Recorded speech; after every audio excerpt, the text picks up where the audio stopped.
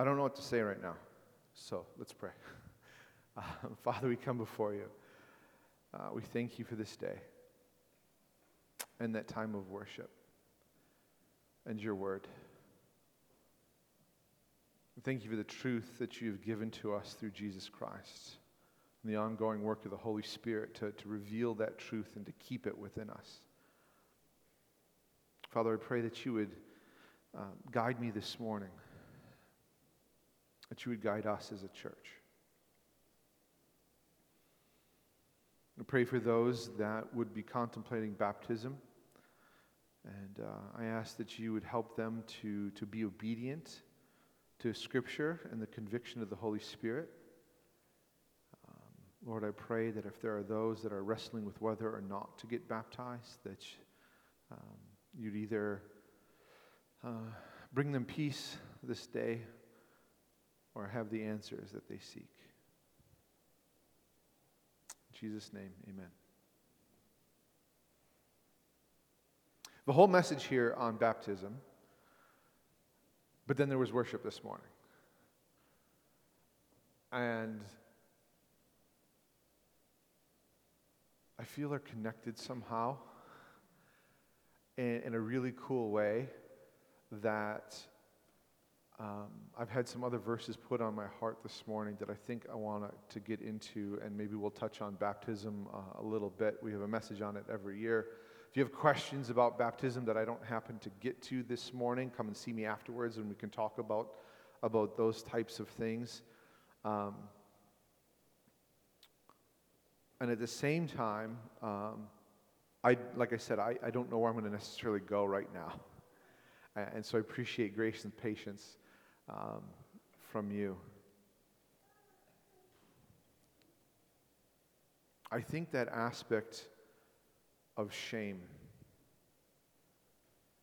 that Mackenzie had kind of talked about as the Lord led her in worship and a lot of the songs is something that is pervasive in people's hearts and lives and pervasive within the church. And I think it's a bigger problem than we necessarily like to deal with at times because of shame. Like if we're feeling shame or if we're feeling condemnation within our hearts or lives about certain things, like who wants to bring them up, right? Like we even like to hide certain things that, like when I started, I've been kind of public about kind of my journey with fitness and eating and all of these other things. But like when it first started out, like I didn't want to tell anybody that like, oh yeah, I'm trying to change the way I eat. I'm trying to exercise a little bit. And part of that was just simply because like I felt like I had let things go too far physically in my life, and I kind of felt shame about it. So actually like verbalizing to other people like, oh yeah, I'm going to try and start running, and for me it's more like plotting. Was this whole thing of like, if I say that out loud, then that's admitting that I don't think I'm good in this part of my life over here. And that's just kind of like a silly physical thing, right? Like we encourage and we celebrate when people are in a place of trying to be healthier in their physical life. And yet when it comes to spiritual life, how much more difficult is it? When we have things that are deep within us, that are dark within us, things that we're ashamed about, things that we might have done or things that people have done to us, or even just the thoughts that come into our heads.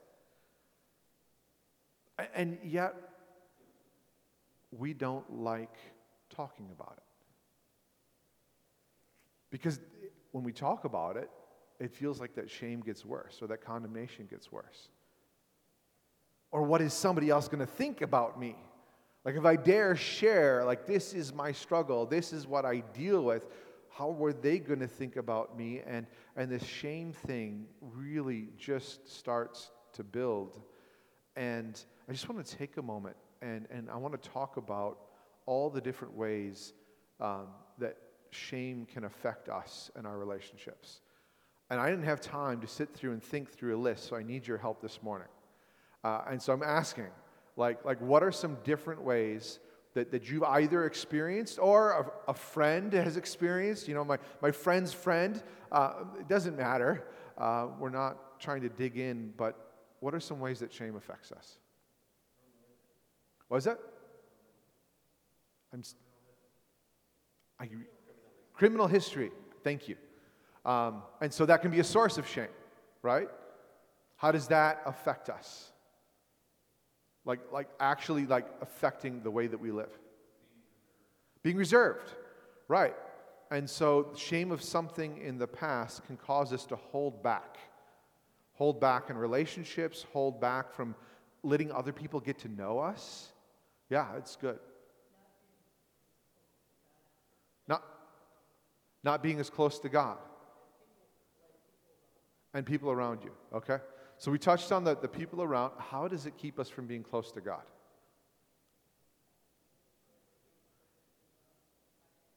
Makes us feel like we don't deserve to be loved by Him. Yeah. I think that's huge, right? When we feel like we've messed up. And this is one of those areas in my own life that I struggle with at times. Because I look at Scripture, and it says that God loves me, right? Like God loves me. And it's there in black and white or red, if you have a red letter Bible or whatever it is, right? But it's there. And so my mind, this is how the enemy messes with me personally. My mind says, He loves me. He's my Father who loves me. And yet when I feel like I screw up or I'm dealing with shame, the way that interaction comes into my mind is, well, He loves me because He says that He loves me, so He has to love me, and I'm just the annoying kid who can't get it right. And so He's still there, and He still loves me, and He's still going to help me out. But in my mind, it's almost as though my relationship with Him has turned into this aspect of like, well, He loves me, but I think He's like, Josh, what are you doing? Like, how many more times are you going to go, I love you, I'm going to take care of you, but come on, enough. Like, that's how I feel sometimes.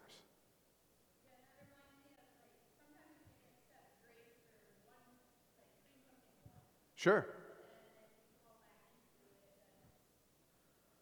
Yeah. Right. And so grace for a one-time thing. Like we commit a sin, we make a mistake, we blow up in anger, whatever it is. Oh, Lord, would you forgive me? I receive that forgiveness. And then we feel like if we don't just walk forward in perfection after that and never deal with that again, then that's what we expect of ourselves. And we can have shame. Yeah.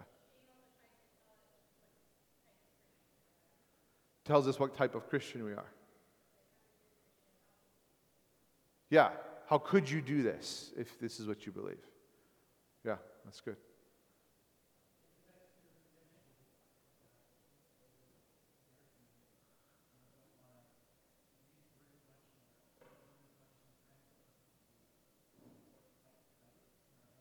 Yeah.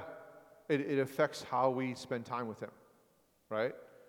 And so if we're feeling shame over something in our life, it can be hard to go to His Word and read it. Because if we read His Word, in here we might feel more confronted and might feel more of a mess, right? And so it's easier just to not go there. Or what if, it's one of those things, and I've done this before with food.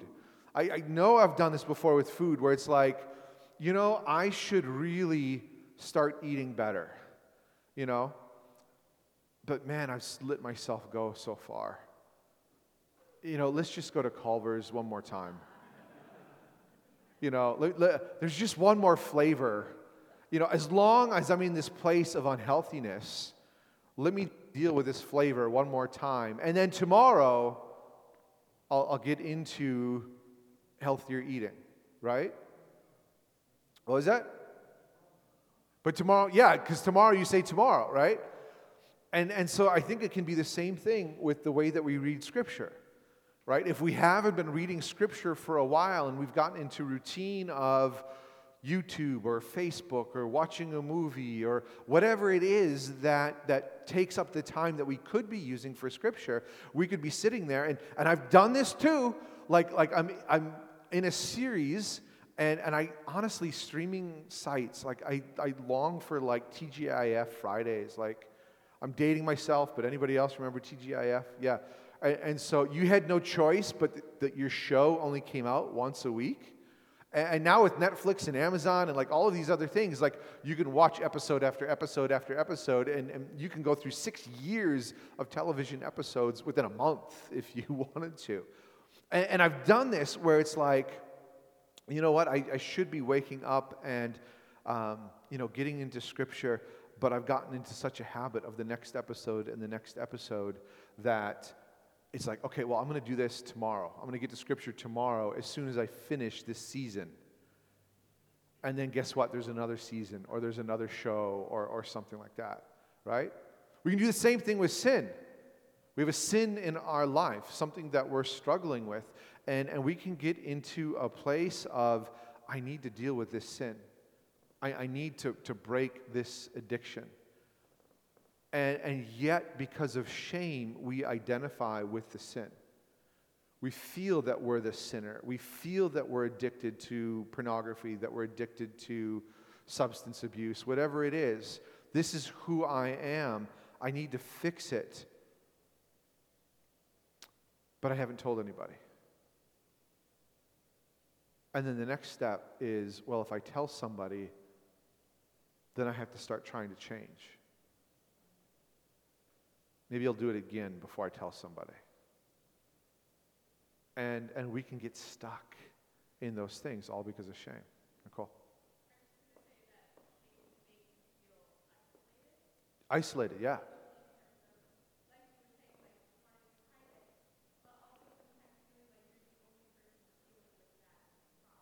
Right. Yeah, absolutely. So you can feel isolated on different fronts because, first of all, if nobody knows what's happened, you're kind of alone and trying to deal with it. And people wonder or say, hey, how are you doing? And your response is, I'm okay. Stop asking. like, I'm okay, right? Or maybe you qualify it by saying, I'm okay in Jesus, right? But we're still trying to wrestle with it, and you feel like either nobody knows or you think like there's something so wrong with you. And everybody else will look at you oddly, or that there's nobody else in this room that deals with the same thing. And that's simply not true. So.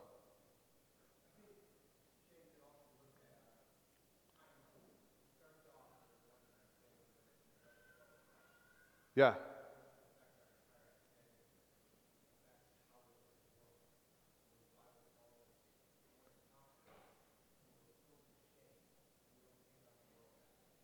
Right.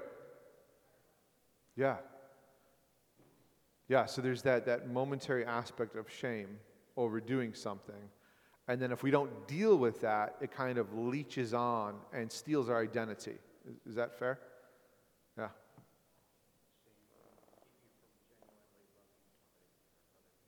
Yeah. Shame can prevent us from loving other people. How can that happen? I want to explore that just a little bit more. How can shame prevent us from loving others well? You don't open yourself up? What was back there? Yeah, right? There's that commandment, like, love others as you love yourself. And if we're sitting there and self-loathing all the time, like, what are we basing love for other people on? Yeah.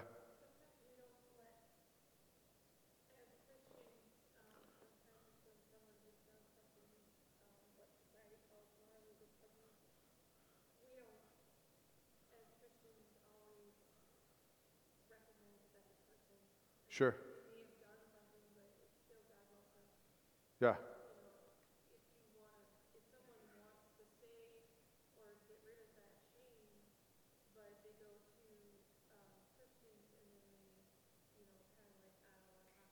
Yeah. Right. Yeah, that makes it worse. That's a separate thing. So we're talking about like shame within ourselves, and what Becky's bringing up is that aspect of like if we're trying to deal with that shame, and you have somebody who's judgmental and kind of condemning you for what you've done and treating you differently for what you've done, it makes it really hard to deal with that shame aspect, right? And I think that what we have to look at, and that's worth a whole nother conversation, is just touching on that and saying that happens, right? Broken people can actually heap more shame on, right? And that passage that Jesus talks about where don't go and try to remove the speck from your brother's eye until you realize that you have a log in your own eye is how we approach this. And so as we talk about shame, recognize that that other person who's doing that probably has shame themselves, and they're just not acknowledging it. And if they would acknowledge it and treat it healthily through working with the Holy Spirit, they would realize then the grace that's needed for the other person. That's the whole point of the speck in the log passage. So, yeah.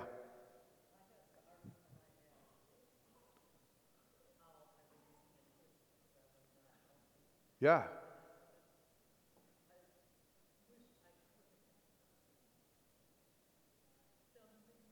Sure. Yeah.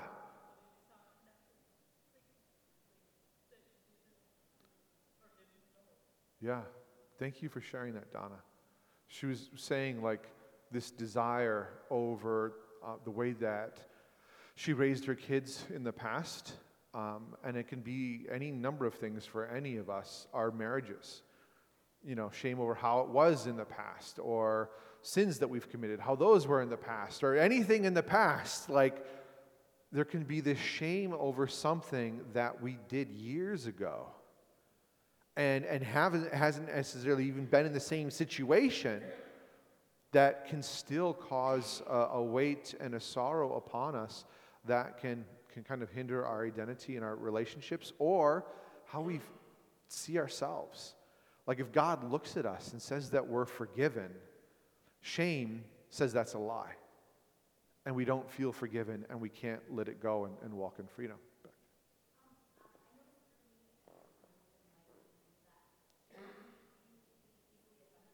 Okay? Yeah.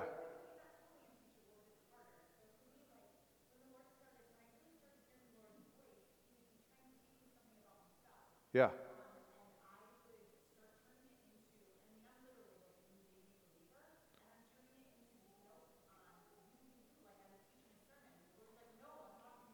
Yeah.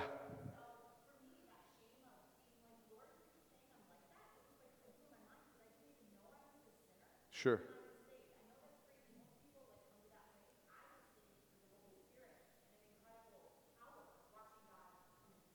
Yeah. Yeah.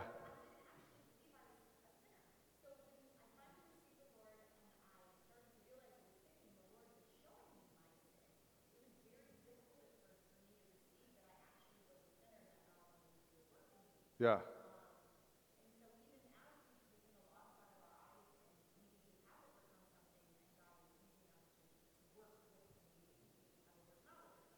Yeah.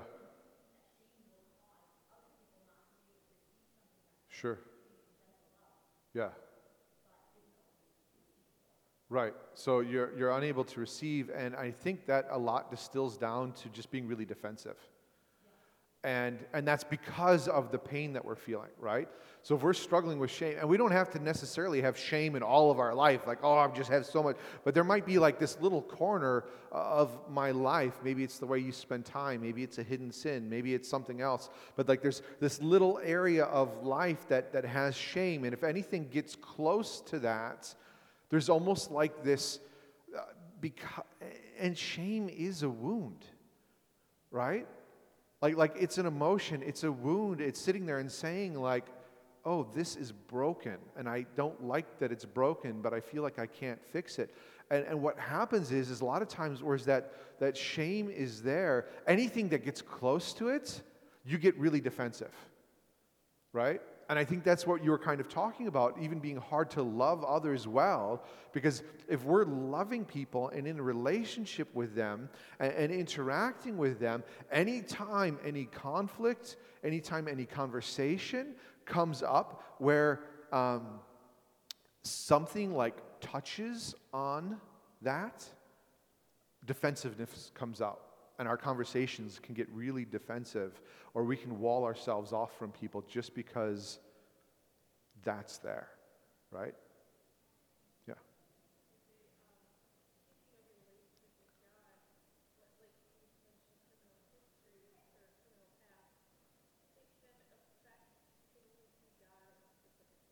Yeah.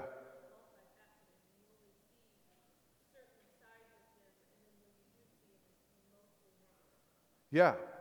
That's good too. Um, it really can turn into shaded glasses on our eyes, right? Like we hear about rose-colored lenses when somebody falls in love, and they're not really able to see the faults or red flags in a relationship because they're like, this person's the best, and we spend all of our time together, and it's wonderful and fuzzy and good, and like, there could be a huge character flaw that you're not noticing because you're so focused. Shame does the same thing, but almost in reverse, I think, is what Becky's getting at, is that when we have shame-colored glasses on and we're interacting with other people, it can almost come to a point where they think badly of me. No matter what they say, they think badly of me. Or whatever the word says, here is the worst possible way that I could look at it. You know, somebody's trying to help me with an issue, and the only way I receive it is, you failed, you messed up, you need to fix it. And somebody becoming in the most positive, loving way that just is trying to say, like, hey, I'm noticing that here's an issue. This has happened in my own marriage at times where, like, I don't like the way I've been spending my time lately. I feel like my time hasn't been very efficient.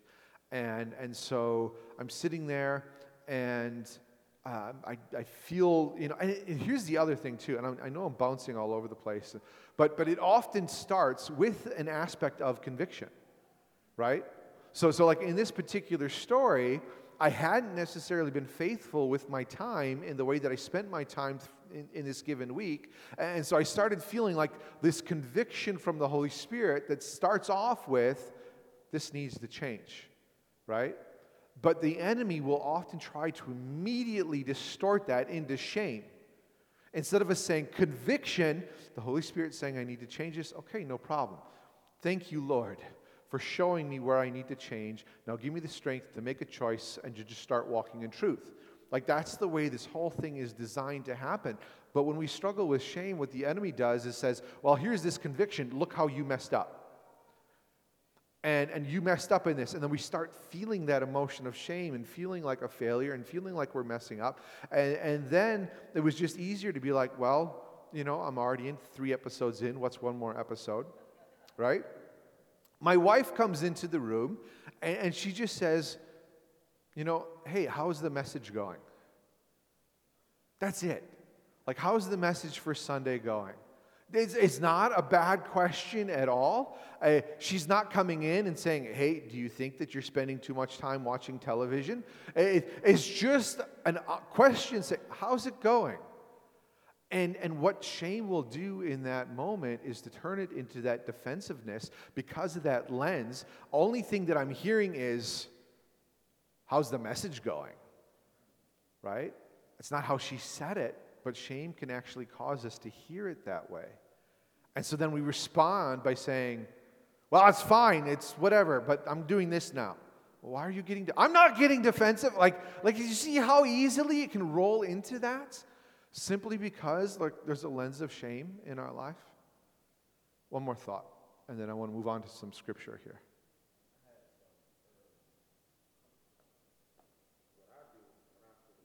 Yeah.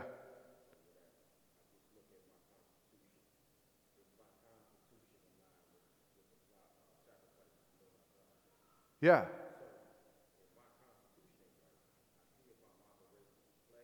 Sure. Yeah.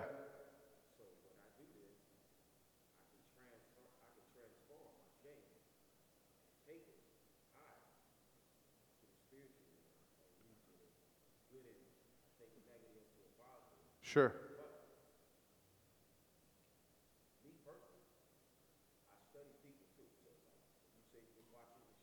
Yep.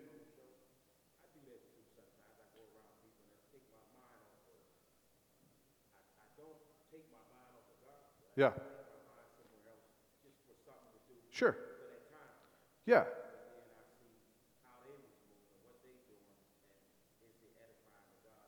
Right. Sure.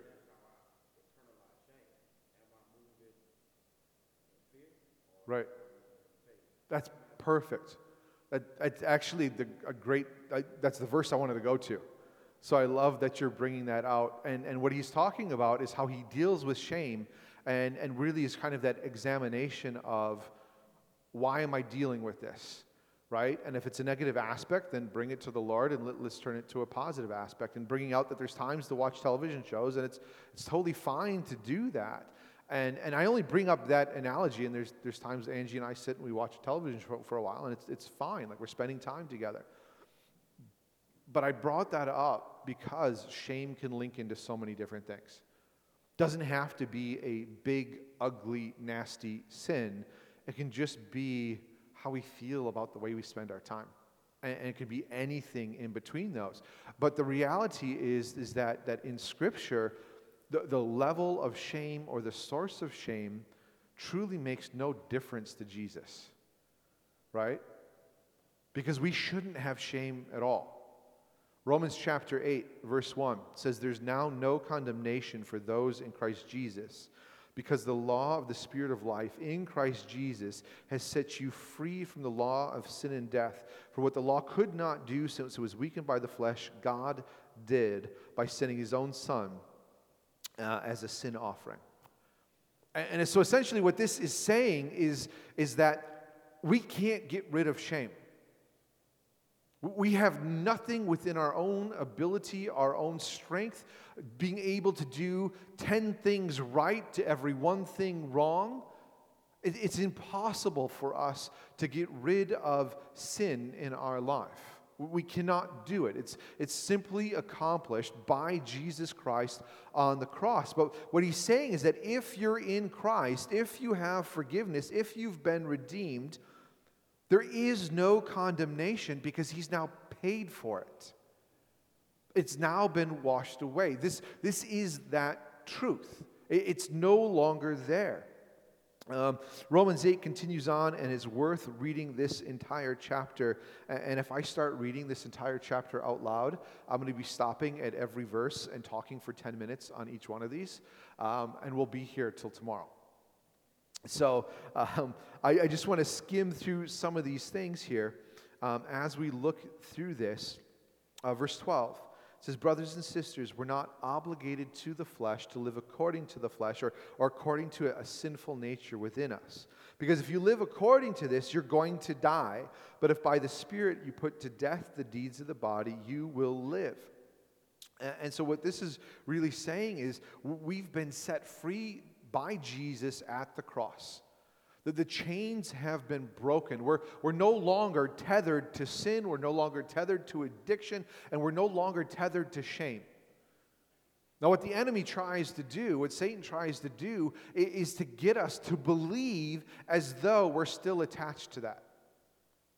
One of the illustrations that I love the best with this is the way that they train horses to be able to stay to a hitching post. And they take a horse when it's really, really young, and they put the harness on it, and they take, the leash, the reins. Thank you. They take the reins, and they put the reins around the post, right? And so you have this baby horse with reins around the post, and the baby horse doesn't want to be there, so what does it do? It sits there, and it pulls, and it tries to get away. It can't, because it doesn't have the strength to do it. And so they continue, as that horse grows, always tying it to the post, right? Now, what happens when you take a Clydesdale and you put the reins around a post? It stays there, right? But Clydesdales are able to pull thousands of pounds. What is that post to a Clydesdale? But yet in its mind, it's tethered, right? And so this is what this passage is talking about, is Satan, or not Satan, but Jesus, rather. Satan wants us to believe we're still tied to that post. We don't have the strength and we don't have the ability to go with it. And in reality, what happened at Jesus at the cross is he just came and cut the tether. There is no tether, but yet a lot of times because of shame, we live as though that there is. And so he's saying that we're not obligated. This thing has been cut because of Jesus' work at the cross. And then it says in verse 14, for all those led by God's Spirit, for all those who have received salvation, that this tether has been cut, that they've been set free, they are God's children.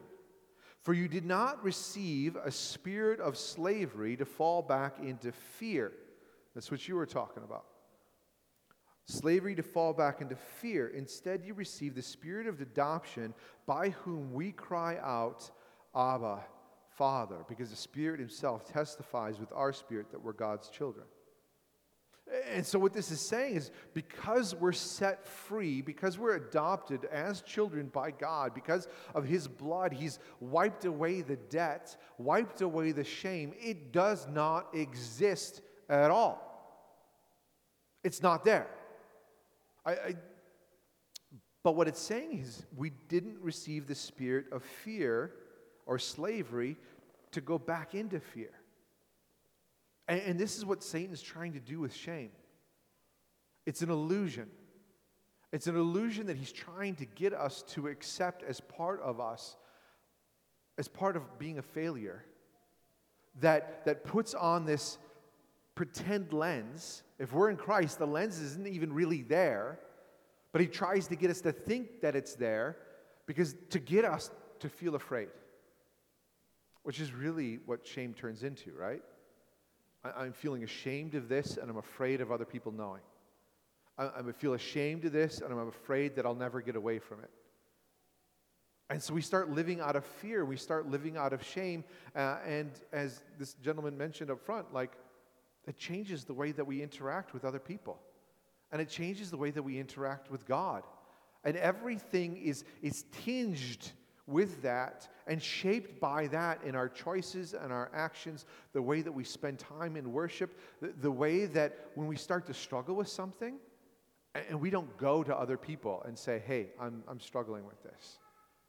All of it is meant to mire us more and more into muck and clay and slow us down. Even if we don't deny Christ, even if we don't fall into deep sin, what has Satan done? He's accomplished in slowing us down and hindering us from accomplishing all the things that God has promised to us. And yet what he's saying here is because we're free, we can cry out, Abba, Father. I was going to ask for a video, and I'm not going to ask you to try, but try and find this at home. There's a video out there of cows that are going out into grass for the first time, like after winter. Has anybody else seen that? Okay, it's so cool. Like you get there and they're like these the black and white cows that we have all over Wisconsin, Holstein cows, right? And so they've been in the barn for like all winter long. And all they've really seen is the dreariness within the barn and the straw on the ground and everything else that's on the ground. And so like they opened this door to this barn and they got this camera set out there because I'm guessing the cows do it every year. And the cows start coming out and they're just kind of like, wait a minute, what's this under my... And then they're just like bouncing all over the place. Like I've never seen cows jump and they're literally like all 4 hoofs up in the air in their excitement over, like, this is awesome, this freedom is amazing. And this is the juxtaposition in this passage that's being made is we're not given a spirit of slavery, a spirit of shame, a condemnation or failure, so that our relationship with God is all of this cringing fear of being a mistake. What he's saying is we've been set free as children, and our spirits cry out, Daddy. This is the truth. And yet Satan still tries to condemn. Because of this, I love the passage in Zechariah chapter 3. And part of this is because the main character in this, his name is Joshua. And so, like, it's easier for me to kind of put myself in the position, but it really put all of us in this position. Zechariah chapter 3, he's having a vision of the high priest Joshua standing before the angel of the Lord with Satan at his right side to accuse him. And so in other words, like, imagine being in that position, right? Like there's been things that you've done in your life, and here's Satan accusing you. I guess we don't have to imagine being in that position. That happens all the time, right? It happens all the time. We make a mistake. We respond in a way that isn't Christ-like. We commit a deep sin. Whatever it is, Satan's right there saying, look at you. You're a failure. You're not good enough. God doesn't love you. This is what he's doing in this vision. Satan standing at his right hand accusing him. Verse 2, the Lord said to Satan, the Lord rebuke you, Satan. May the Lord who has chosen Jerusalem rebuke you. Isn't this man a burning stick snatched from the fire? In other words, I've saved him. I've rescued him. He goes on to say that Joshua was dressed with filthy clothes as he stood before the angel. So the angel of the Lord spoke to those standing before him, take off his filthy clothes. And then he said, I've removed your iniquity from you, and I will clothe you with festive robes. Put a clean turban on his head and garments. And they clothed him, and the angels clothed him. It's a picture of what happens when Satan accuses us. We fall into a temptation. We respond in a way that we don't like. We spend more time watching television than we think we should watch. And what Satan wants to do is just take that little seed and cause it to feel condemned and shame within us so that we feel like a failure that then can either cause us to slow down or snowball into other failures.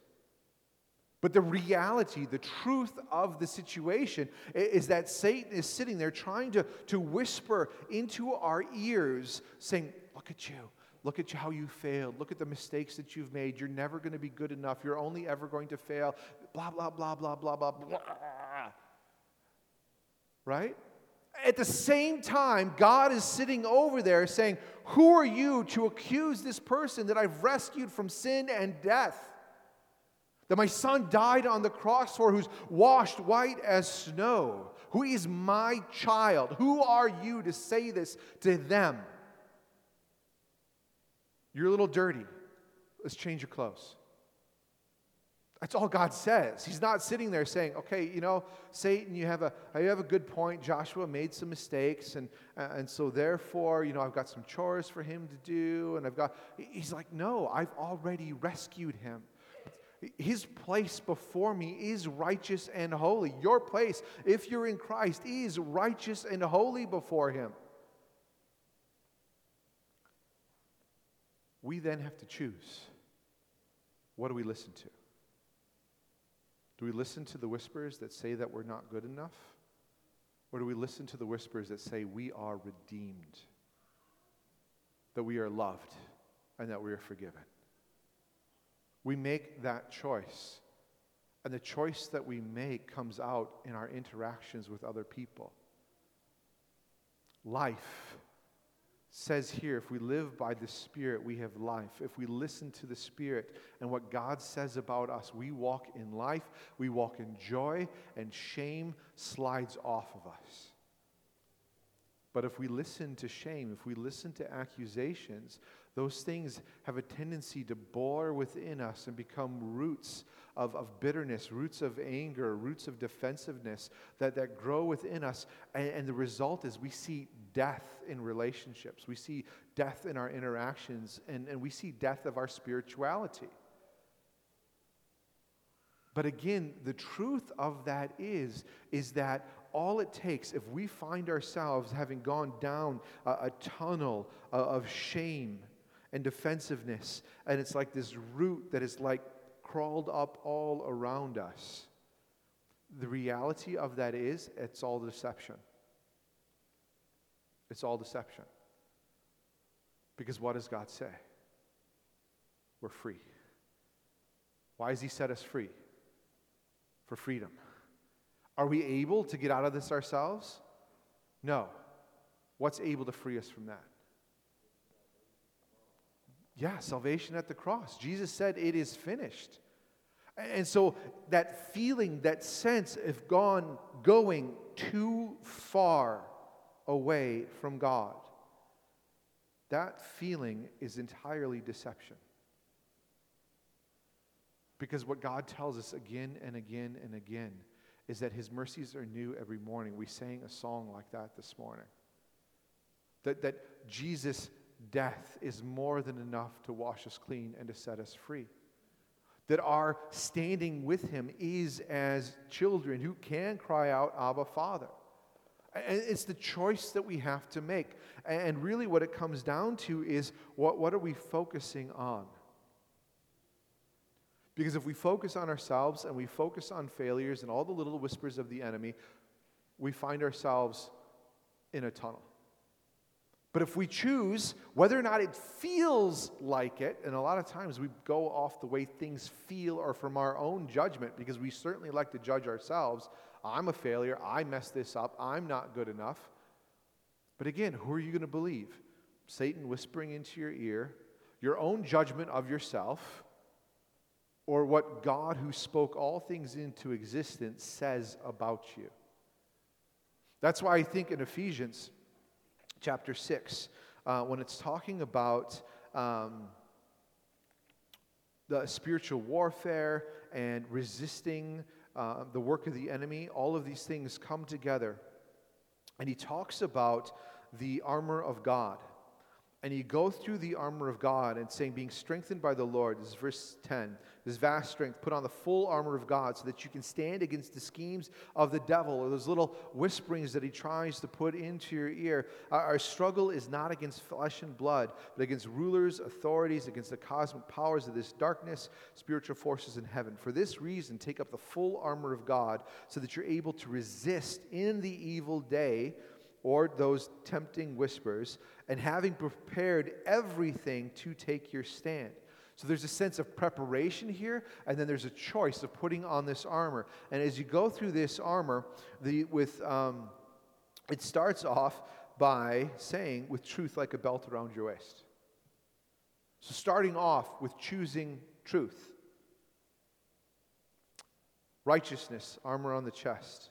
Feet, with the readiness for the gospel of peace, the shield of faith, the helmet of salvation. Each one of these things are aspects of what God has declared He accomplished at the cross. It's saying choose to put these on, choose to wear these, choose to live these out. The only way to truly combat shame is to turn our focus away from those accusations and the way that we feel about them onto what has God said is true. And that's what I want to live. That is what I want to shape my choices. That's what I want to shape my actions. And what that tells me is, it doesn't matter how far I've gone down this path, I'm here with Him. He is there, and all I have to do is just start walking with Him. I like what Donna had said earlier. That aspect, it could be decades ago, of something that we feel shame over. And the truth is, there's no condemnation for that, Donna. No condemnation for that. You're following Him right now, and He's using you right now, and you're righteous right now, and you're beautiful in Him right now. And your relationship with your daughter right now is in Him and is holy and good, and I've seen that. That is the truth, and all of those other things do not matter. All of those other things are in the past and have been redeemed, and He's used for good. That is the truth of it.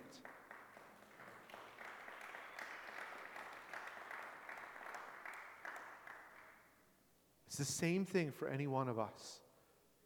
We have things in our past. We may have things in the very recent past.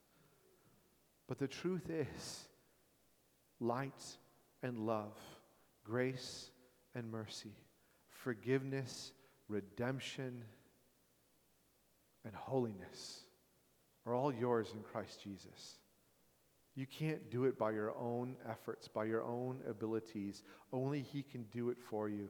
And all He asks for us is to say, Lord, I follow you. and to do it together. Again, another big aspect of shame is to hide, is not to share. We tend to go alone because it feels more shameful to tell other people.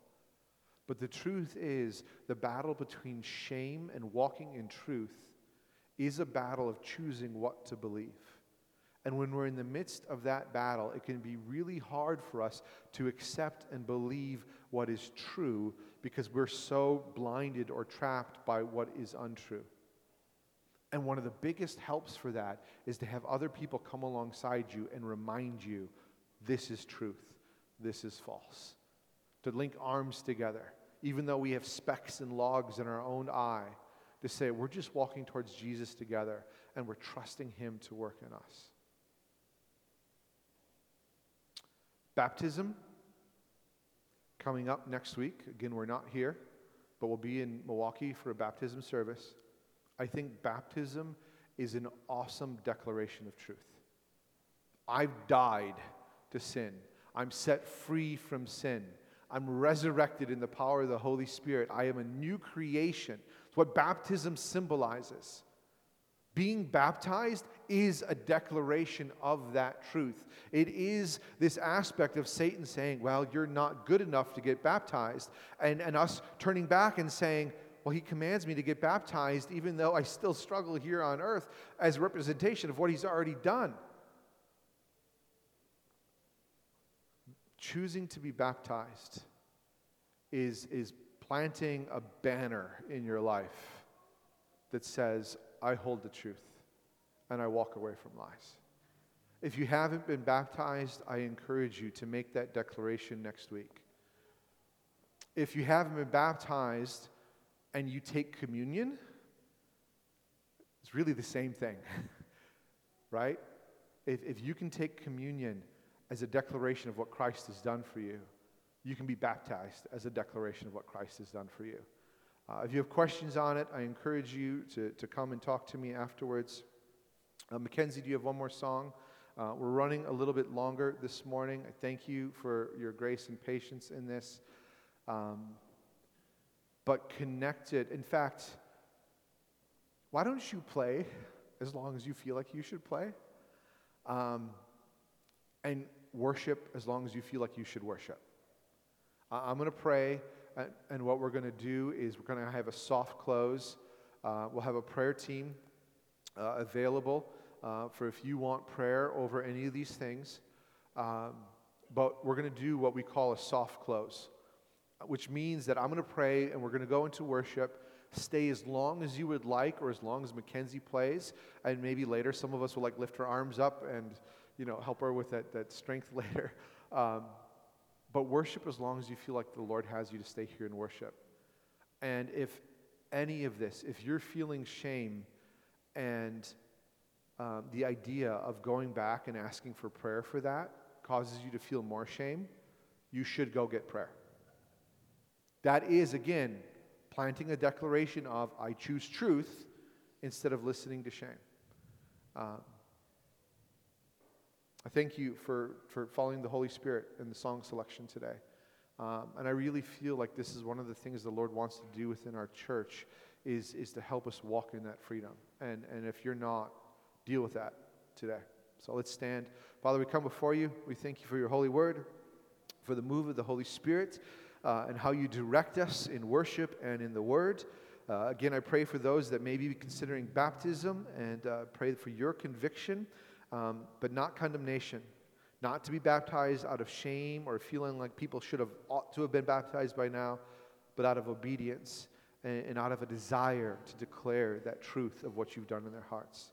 Lord, guide our worship, guide how long it is. I pray that you would guide Mackenzie in the songs that she sings. Whether or not anybody else joins her, we just give this to you. In Jesus' name, amen.